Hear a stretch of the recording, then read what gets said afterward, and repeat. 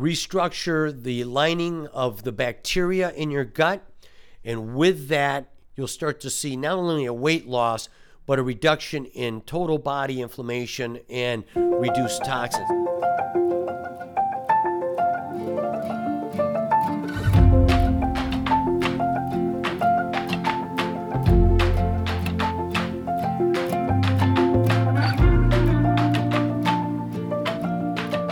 Welcome to the Health Quest Podcast, your guide to God's will for good health.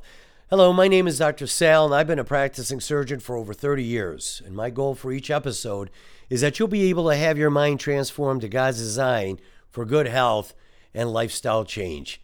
If you're new here, we release a new episode every week, and if you enjoy the content, would you leave us a good review?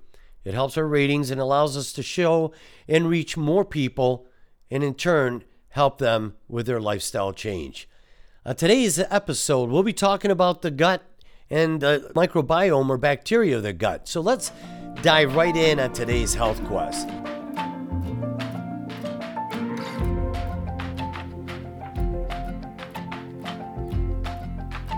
So the gut microbiome, obesity, and metabolic dysfunction.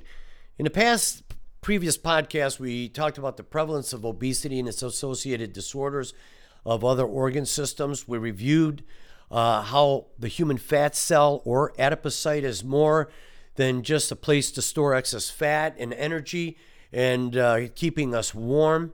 Intense research in the past 2 decades have shown that the fat cell is involved with the immune system, hormones, and metabolism of the human body. Today's podcast, we're going to delve into the other prominent player affiliated with the perpetual cause of obesity, and that is the gut. Because the human intestine harbors about 10 to 14 trillion bacteria, and there's about 1,100 species of bacteria that live in the gut lining. For the most part, each individual has about 160 of these species, and the microbiome drives the development of mucosal and systemic immune system and controls the regeneration of the intestinal lining. What does that mean? So the ratio of good versus bad bacteria helps to maintain a healthy immune system and keeps the lining of our intestines intact.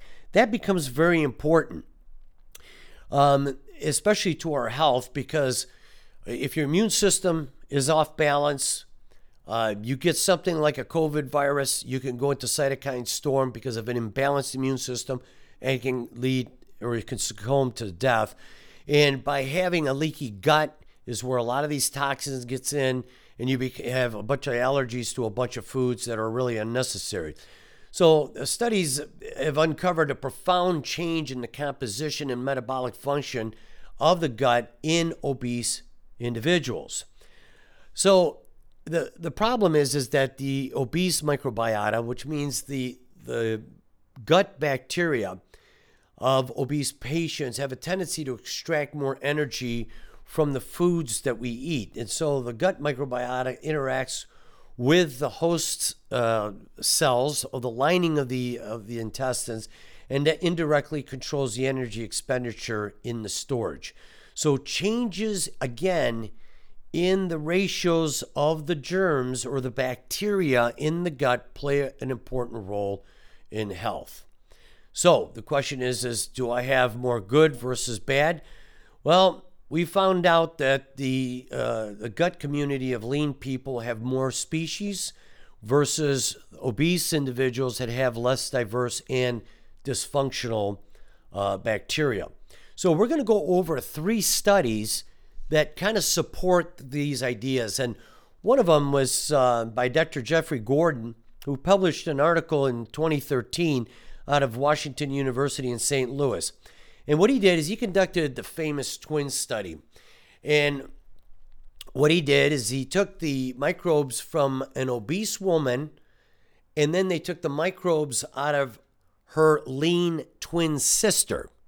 So you got these 2 women who are twins. One is overweight and the other one is lean. And they took the bacteria from their gut lining, and then they infused these bacteria into the lining of germ-free mice. These were mice that were genetically designed not to have any germs in their body. So they would put the bacteria from the lean twin in one set of mice that had no germs at all, and then the bacteria from the obese woman and her bacteria went into the germ-free mice of another set of mice. And so these mice then ate the same diet. And what they noticed is that the mice with the bacteria from the obese twin were actually much larger and became overweight, versus the mice with the bacteria from the lean twin sister were of normal weight. So there is a cause and effect relationship, and it is possible to prevent the development of obesity. And of course, it goes back to what you eat. Remember, what you eat will affect the different type of bacteria. Remember, high fibrous foods are what we call prebiotics, and those feed the good bacteria in your gut lining. Eating processed foods, high sugary foods in particular, build up the bad bacteria, which then cause destruction to the lining of the intestines, allowing toxins to get into our body. A second study was done out of Harvard by Dr. DiFilippo in 2010, which was published in the Procedures of the National Academy of Science. And what they did is they compared the Western population to a group of rural Africans, particularly with young children. And the reason why they did that is because obesity or being overweight is virtually unheard of in the rural sub-Saharan African areas of Africa. Some of this discrepancy is due to there's less access to food, and it also revolves around the composition of the gut. At least that's what they hypothesized. So the study looked at the effect of the diet and the microbiome of children in rural Africa. And of course, these kids eat a higher fiber diet with polysaccharides, and they consume less sugar. They studied the bacteria in the kids' fecal matter, and they found out that these gut bacteria from these children produced a higher level of what is known as short-chain fatty acids, which actually reduces excessive fat storage. There's also a lot of other benefits to these short-chain fatty acids, and that also is to protect the gut lining. What also they discovered is that there's two large groups of bacteria. There's Bacteroidetes, which are gram-negative. That's a scientific term, and firmicutes. These two make up about 90% of the gut population. Now, the ratio between these two determines the level of inflammation related to the conditions we mentioned in our previous podcast. So the firmicutes are exceptionally adept at extracting calories from food. So this bacteria, the more calories that it can extract from the foods, then they increase caloric absorption. And so the more calories you absorb, the greater likelihood you are of gaining weight. And so they are known to be abundant in overweight humans, and obese individuals have about an average of 20% more firmicutes compared to normal weight individuals, and 90% of obese individuals had fewer Bacteroidetes, which help to regulate human metabolic genes by controlling the genes that adversely impact metabolism. In other words, the firmicutes can hijack our DNA. So they stimulate the DNA that produces a lot of these cytokines or abnormal pro-inflammatory molecules that we talked about in our previous podcast. So an imbalance in the gut microbiota can lead to inflammatory diseases. Again, we compared this study of these children from rural Africa compared to the Western diet of the children in places particularly like the United States. Again, this can be changed by increasing dietary fiber. Fiber are known as the prebiotics, which help support the buildup of good bacteria, which then prevents you from breaking down your gut lining, causing other problems like food allergies and increasing your weight.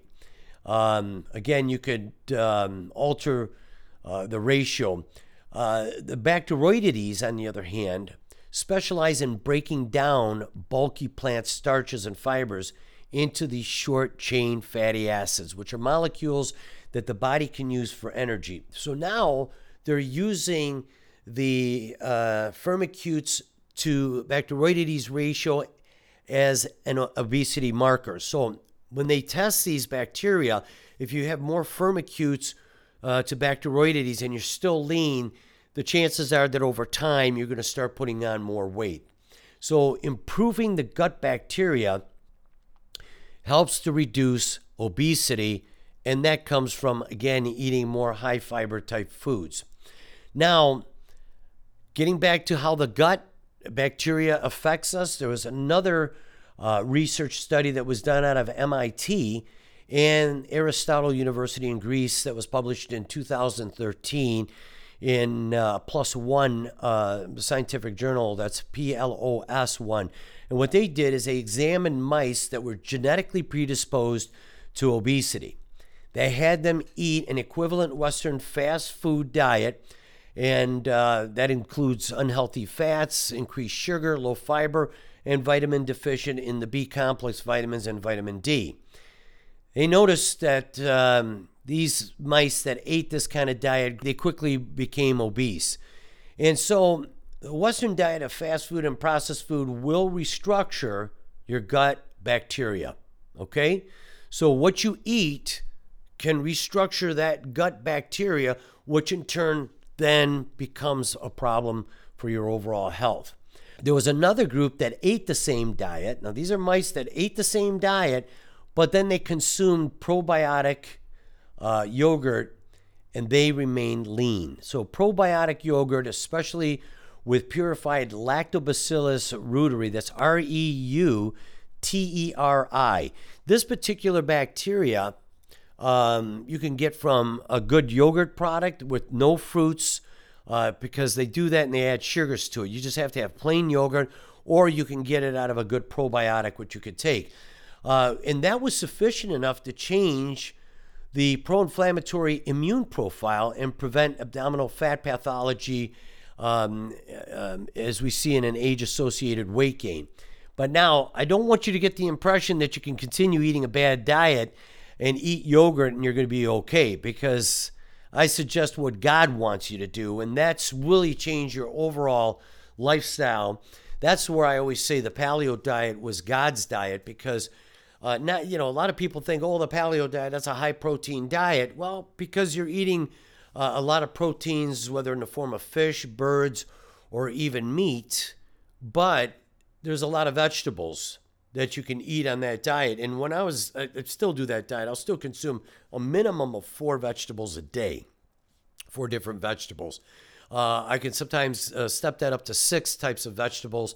And when I want to lose a little bit of weight, then what I do is I cut back on my protein and I increase my vegetable intake. If you do that with some plain yogurt 2 to 3 times per week, or you could take a probiotic that has the lactobacillus reuteri, that's going to help you reduce your weight.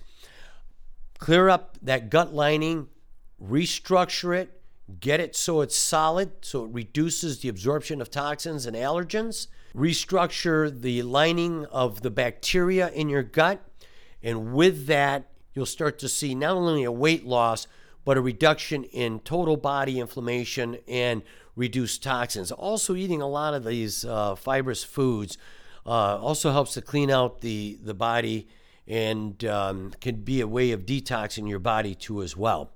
So we've got 3 articles that we presented that shows how the different gut bacteria that comes from an obese person is different from that of a lean person. The good bacteria can help you lose weight. In order to do that, you have to modify your diet by increasing your prebiotics, which are fibrous foods.